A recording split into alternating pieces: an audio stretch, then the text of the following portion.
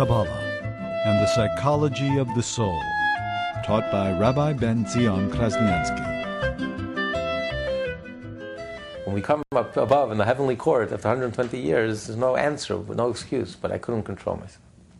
It wasn't my fault. The world was so corrupt, the world was so decadent, the world was so... It was all around me, I couldn't help myself. There's no excuse. You're responsible for yourself, and you have the strength to overcome it. God doesn't give us a test we can't handle. If He demands and expects of us, it means He's giving us the strength to do it. But you have to be strong. It takes tremendous strength. And that's the point that He's leading up to. Why do you feel so haughty and arrogant? Why are you judging the other person? Why are you so dismissive of the other person? You feel so superior, and the other person is a bum, a lowlife, a good for nothing, and you're a paragon of virtue. Why? Where does this arrogance come from? Because you look at the other person's weakness. The other person is a worthless, a weak person. They fall through, and there's no strength, and there's no Torah, and there's no mitzvah. Look at his behavior, it's disgusting, it's repulsive, it's ugly. The person's a criminal. Well, let's think about it a moment. It's hard for us to even imagine, because we're not in that position. The way we condemn, let's say worst case scenario, we condemn a murderer, a rapist, a horrible, disgusting human being. Now, let's wait a minute. We can't even relate to it, because we have no temptation. You ever tempted to murder anyone? Were you ever in your life tempted to murder? We can't even relate to it. You ever tempted to rape anyone? We can't even relate to it. And we're angry at this bum, at this lowlife, this illiterate, uneducated bum lowlife who grew up probably without a father, without a mother, who grew up with, like in the streets, in the jungle, in the wild. And we're angry at him. How dare you murdered someone? How dare you raped someone? Could you even relate to the type of struggle that person had? Do you know what kind of discipline, you know what kind of strength it would have taken this person who has this urge to murder, which we can't even relate to, and to hold himself back? You know what kind of strength of character, of soul it would take for this person to restrain himself? And we're angry at this person why he didn't restrain himself, why he gave in to his urge and his instinct and committed this horrible crime. There was a great Hasidic Rebbe, the Lelever Rebbe. He was once traveling in the forest. And he came back, he was all shaken up. He said he overheard, he saw two farmers in the forest, a father and a son. And the son was standing over his father with an axe. And he says, you know, I want to kill you now. That's how upset he was with his father. He says, the only reason I can't kill you is because I'm afraid of God. So I'm not going to kill you. He says, do I have the same fear of God like this person had? He was ready to kill his father. That's how angry he was. And that's the type of person he was. He had this urge to kill his own father. But because he feared God, he controlled himself. He said, I'm not going to do it. He says, do I have the same fear of God as that person has? Do I have the same struggle that person has? Am I ready? Am I ready to overcome such a struggle for the sake of God? Maybe my Torah, my mitzvah, is because it's easy for me. I don't have to struggle. It comes easy for me. It's my nature. I'm cold by nature, so this overstimulation doesn't affect me. Or I'm not in that environment, so I'm not affected by it. Or for external reasons. But I don't really have to struggle. For me, my service of God comes easy, comes natural. Do I expect of myself the same thing I'm expecting from that low life, from that worthless of worthless, from that murderer, that rapist? Am I expecting the same thing of myself from that person? I'm upset at him. Why? He didn't overcome his murderous rage. Well, did you ever overcome anything in your life?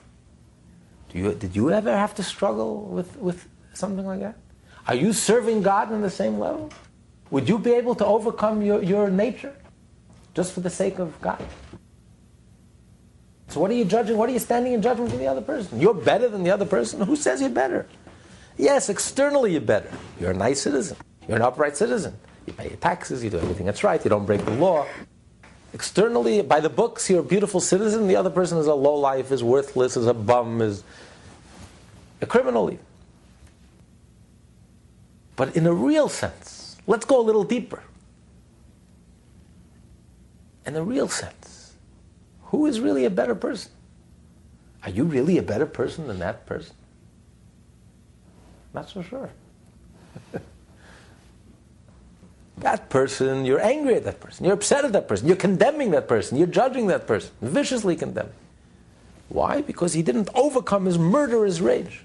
He should have done the right thing, even though he had this murderous rage. What a lowlife, what a bum, how dare he went ahead and did that. Okay. Do you have to overcome such powerful urges, powerful raging urges and instincts? Is there anything in your life that you have to overcome? That you have to struggle with? Such a powerful struggle? Are you ready to do that for the sake of God? Are you ready to overcome your own nature? Are you ready to change, to make that lion change and that heroic change? Are you ready to do that? No, you're not ready to do that. You're living very complacent, very comfortable. You only do what's easy and comfortable and simple and light and superficial. But you expect from that person, that bum, that lowlife, you're expecting the world. And you're angry at him that he hasn't changed. Are you ready to change? Have you changed in your life? Did you make such a change in your life? It's very easy to be a hero when you're cloistered, you're sheltered, you're not exposed to any negativity, you don't have any strong temptations, you're not a passionate person, and you're doing the right thing. Well, what are you so proud of? What makes you a better citizen than the other person? That makes you a better person than the other person? No. Let's see some real heroism. Let's see some real change. Are you ready to make such a drastic change that you're expecting from this bum and lowlife? You're angry at him. Why isn't he changing? You want a transformation, a 180-degree transformation, a huge transformation, a core transformation. And you're angry at him why he didn't control himself and he went ahead and he's living the type of lifestyle that he's living.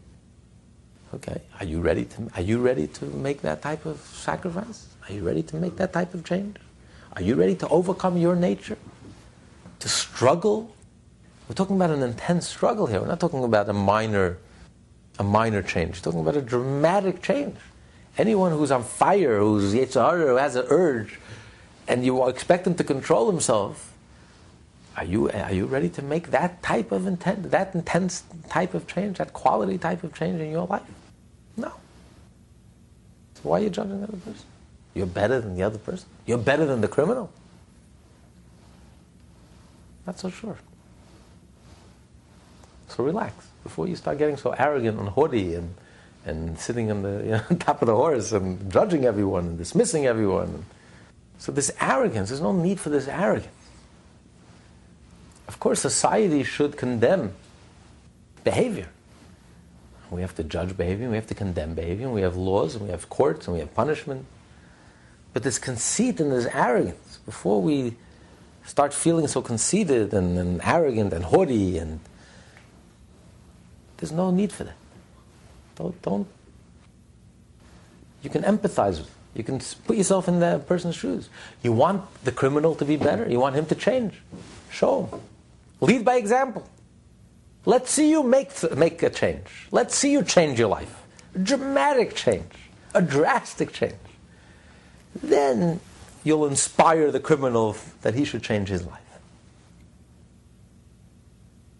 So there's no room for this arrogance. Every person, you should feel humble. Not only humble, you should feel that every person is superior to you. Am I sure that that person is inferior to me? I'm not so sure. And that's a humbling thought. Think about it. Maybe that criminal, a lowlife and bum, is perhaps superior to me. That's a very humbling. I better get my act together. What am I? I'm so complacent and proud of myself. I'm dull-hearted. I'm falling asleep as if there's nothing to live for. Nothing to live for. You haven't even started. You haven't even scratched the surface. Look what a position you are. That the bum and the lowlife, the rapist and the murderer, perhaps a better person than you are. That's a sobering thought. That's enough to wake you up. Smell the coffee. I better wake up. I better start living. Well, what am I sleeping? I haven't even started my service of Hashem. And the change doesn't have to be in the negative. Maybe I'm not doing anything wrong. We're talking about the Beinoni. The Beinoni is living a perfect life. He's not doing anything wrong. He's not committing any crime. He's not doing anything wrong. And he's doing everything that's right. But the question is, are you really exerting yourself? Are you really changing your nature for the better? Are you making a quantum leap forward? Are you drastically changing your nature? Because even a good habit, even a good nature, if you're just doing it because it's natural and it's habitual, that's very external, superficial. Are you really ready to make that real change only for the sake of Hashem? It says, don't judge another person until you go into his place. So it could mean don't judge another person until you get into his shoes. But it means his place means literally. His place physically and also figuratively. Where that person is at. First, physically, his geographic location, because he has to work 6 days a week, and the place where his work leads him to, where he hangs out. He's not exactly hanging out in the synagogue, in the pristine, sublime, holy environment. He's not immersed in holiness. He's out there in the streets, hustling to make a living. Firstly, the place itself. When you're surrounded, today we can appreciate it more than ever. When you're immersed, bombarded with constant messages, visual messages, temptations pulling you towards materialism, consumerism, and pulling you down, pulling you into very gross, crass materialism and temptation. And it's visibly, and it's open, and it's blatant, and it's in your face. A person can't help but be impressed, because we're creatures, we're social creatures. It's even considered the norm.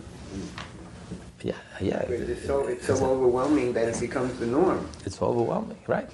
So when it's overwhelming and it's all around you and you're constantly bombarded, that's the nature. When the eye sees, the eye makes a huge impression. When the eye sees, the heart is tempted.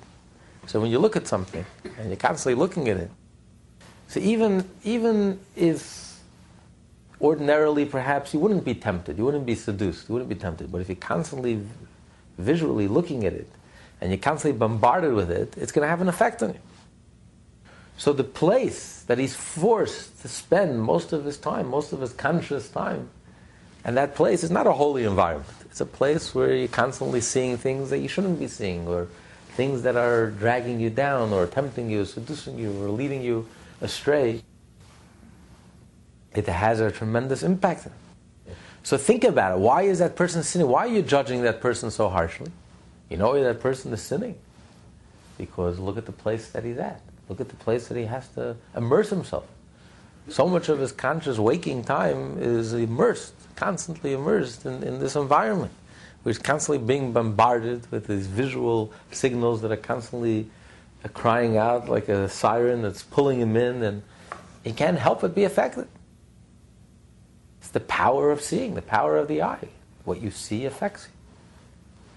Maybe if he wasn't in that environment, he wouldn't have had such effect. The Torah scholar, the Jew who's immersed in learning, who's immersed in the synagogue, never steps foot out of the synagogue, is shielded, is protected. Although today, even if you don't step foot out of the door, the world comes to you. The internet, there's no hiding today. There's no running away. There's no hiding. If you don't come to it, it comes to you.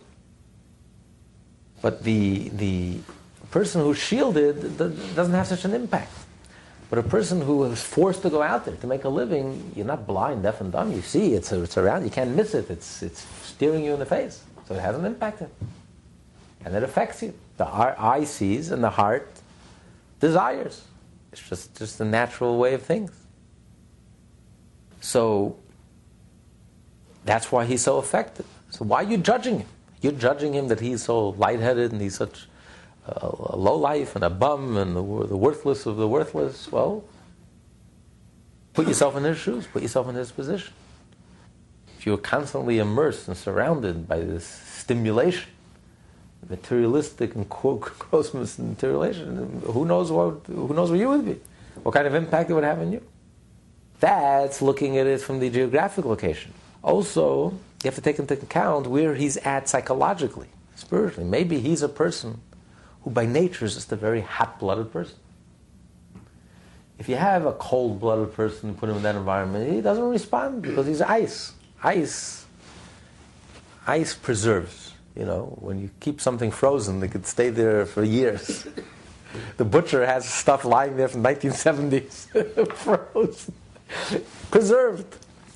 They found fossils from thousands of years ago in the ice. It's preserved. It's like fresh, like yesterday. Ice doesn't change. So a person who's by nature ice cold, he's not affected by his environment. He just couldn't care less. But a person who's hot-blooded, a person who's on fire, and you put him in such an environment with constant stimulation, he can't help but just he's bursting all over the place. He can't help himself. Now the Alter Rebbe is going to explain this is not an excuse. Here he's not justifying in any way, he's not rationalizing the behavior of the worthless of worthless. He's still called the worthless of worthless because he's a wicked person because of the choices that he makes. Because this is not an excuse.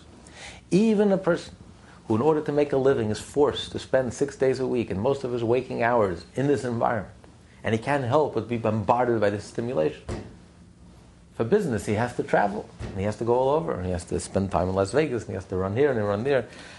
And wherever it is, he's constantly being exposed to this stimulation. Bombarded.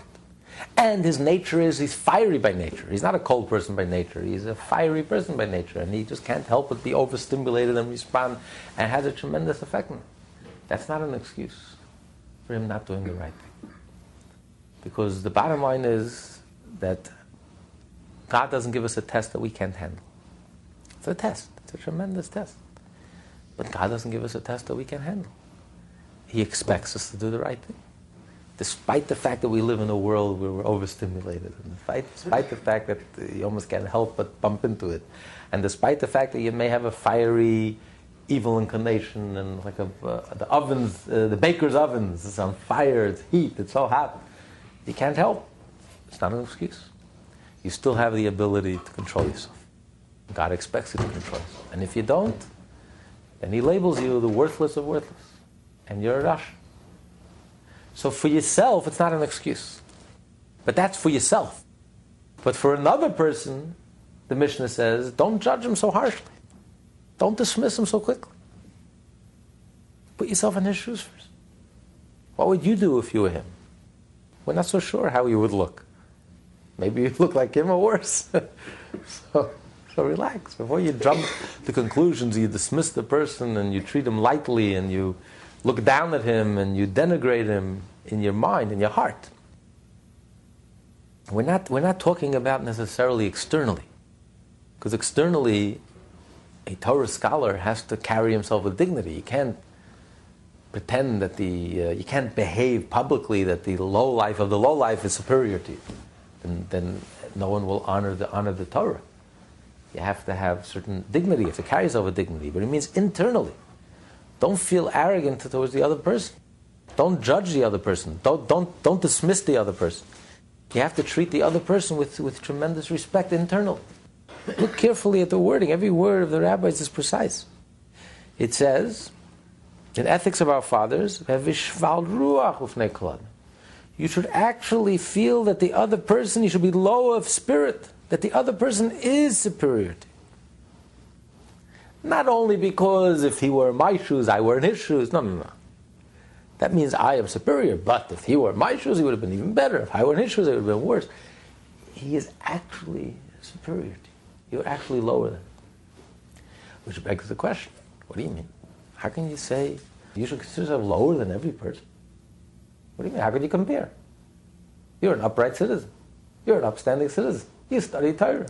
You come to the class. You learn, you daven, you pray, you do mitzvahs. You give tzedakah. The bum, the low life, is not even here. He's not even present. So what do you mean? He's better than I am. I should feel lower than him.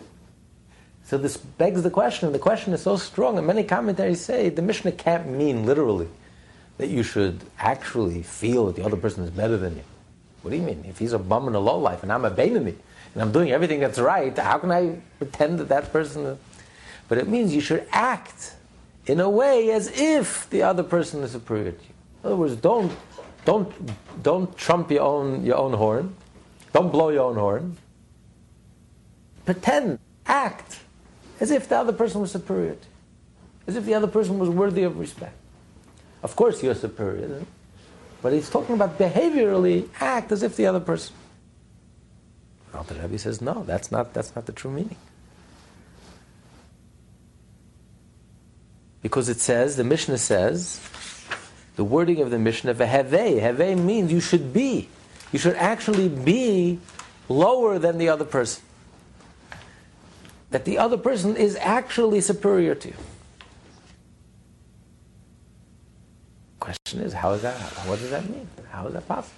Since all the mitzvot are commandments from the king, and he uses the expression, the holy king, a king is removed from his people. And there are two aspects of a commandment that comes from a king. One is a king gives a commandment because in order to run the country, there are things that have to get done, and therefore he gives a commandment and guides his people how to run the country. But then there is, as a king and a subject, the king gives a commandment because he's the king and you're the subject, and you subjected yourself to the king, and therefore it's to fulfill the will of the king. So for us, what's primary about the mitzvah is not so much the technical aspect of the mitzvah, the functional aspect of the mitzvah. Every mitzvah accomplishes something specific. But for us, what's far more important of the mitzvah is the fact that it's God's commandment, and God is our king, and we are his subjects. And as far as we're concerned, that's really all that matters. It doesn't matter what the commandment is. All the commandments in that sense are equal. If God would have commanded us to chop wood, we would have chopped wood with the same enthusiasm as we light a Shabbos candle, as we eat matzah and Pesach, as we put on tefillin, as we give a penny to tzedakah. There is no difference. It's the commandment of the king. It's God's will. It's our opportunity to connect with Hashem. And that's the essence of the mitzvah. So the details don't matter. Yes, the details, there are details, and every mitzvah has its unique quality, and there's a difference between a positive commandment and a prohibition. But those are all details. The essence of the mitzvah is, the core of the mitzvah is that this is the will of God, and this is how we connect with God. So therefore, it makes no difference whether God's wish expresses itself in a positive mitzvah, or God's wish expresses itself in a prohibition. God says, don't violate this prohibition, don't act, don't do this. Or God's wish is, do this, study Torah, do mitzvah. And therefore, if I am copping out on the positive commandment, I'm studying Torah, but I'm not studying Torah properly, appropriately, to my level. I'm not really giving it all. I'm not really investing the 100% of my being in the Torah. I'm not really pushing myself beyond my limit. I'm just coasting along. It's technical, it's mechanical, it's easy, it's comfortable. I'm used to it already. It's a habit, it's enjoyable. I'm just doing it, and I'll do as much as my enjoyment dictates, as much as my habit dictates, not more. I'm not going to exert too much. I'm not going to exert myself too much for God. So here, in the negative mitzvah, God wants me to overcome my urge, my instinct. Because when is it considered that you fulfill a negative prohibition if a person is tempted? If a person is not tempted to steal, and you don't steal, you're not fulfilling a mitzvah. A thief who doesn't have the opportunity to steal thinks he's honest. A mitzvah is when you have the opportunity, and you have the desire, and only because God said so. God says, no, don't steal. Like the story when the Rebbe heard the son standing with the axe over his father's head. He says, I'm so tempted to kill you. If God didn't command me I shouldn't murder, I would have killed you right now. So he was tempted to murder, but because God said no, he restrained himself and he stopped. That's how you fulfill a negative mitzvah. When you're tempted to sin, you have the ability to sin. When a person is too old, is too weak to sin, he doesn't sin, that's not fulfilling the mitzvah. When a person has the means, a person has the energy, and a person has the ability, and only because God said no, it's wrong, don't do it, and therefore a person restrains himself, that's how he fulfills the mitzvah. The same is true with the positive mitzvah, that God wants us to study Torah, and he wants us to overcome our urge, our instinct, our habit, even our positive habit, to go beyond our habit, to really throw ourselves into the studying of Torah, our whole mind, our whole soul, 100%. So if we're only studying with half a brain and we're just, whatever is easy and convenient, we're not really pushing ourselves, we're not really making any demands of ourselves, so we're not doing God's will. So what difference does it make if we're not doing God's will in relationship to a negative commandment, or we're not doing God's will in relation to a positive commandment? The bottom line is, I'm not doing God's will. So there is no difference. Yes, technically and mechanically there's a difference in a positive, there's a difference in a negative. When you do a negative, you create a scar. Here, okay, I didn't study Torah, but I didn't do any damage. I didn't harm anyone. I didn't destroy the world. I didn't study Torah. So yes, you're right. Technically, you're right. In this case, I did damage to my soul. I did damage to the world. I committed a sin. In this case, it was a sin of omission. So I didn't reach my potential. I didn't push myself. But that's all the technicality of the mitzvah. But when you get to the essence of the mitzvah, am I doing God's will? Am I doing God's will?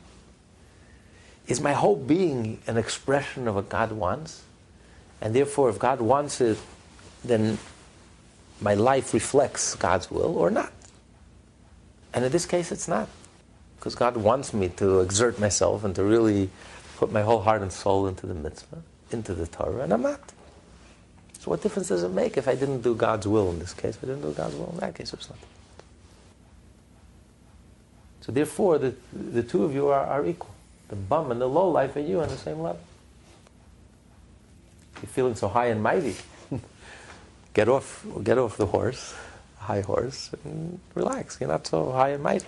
You're on the same level as this one, who you look down at and you in disgust, who repulses you.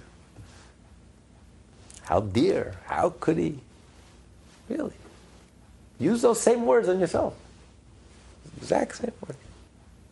The way you're describing others is exactly the way you should describe yourself. Because you're really describing yourself. Disgusting, repulsive, bum, low life. Okay, same thing. Disgusting, repulsive, because you're not doing what Hashem wants of you. There's no heroic struggle. There's no real effort. There's no real movement. There's no real change. Just comfortable. And that's enough to sober you up pretty quickly.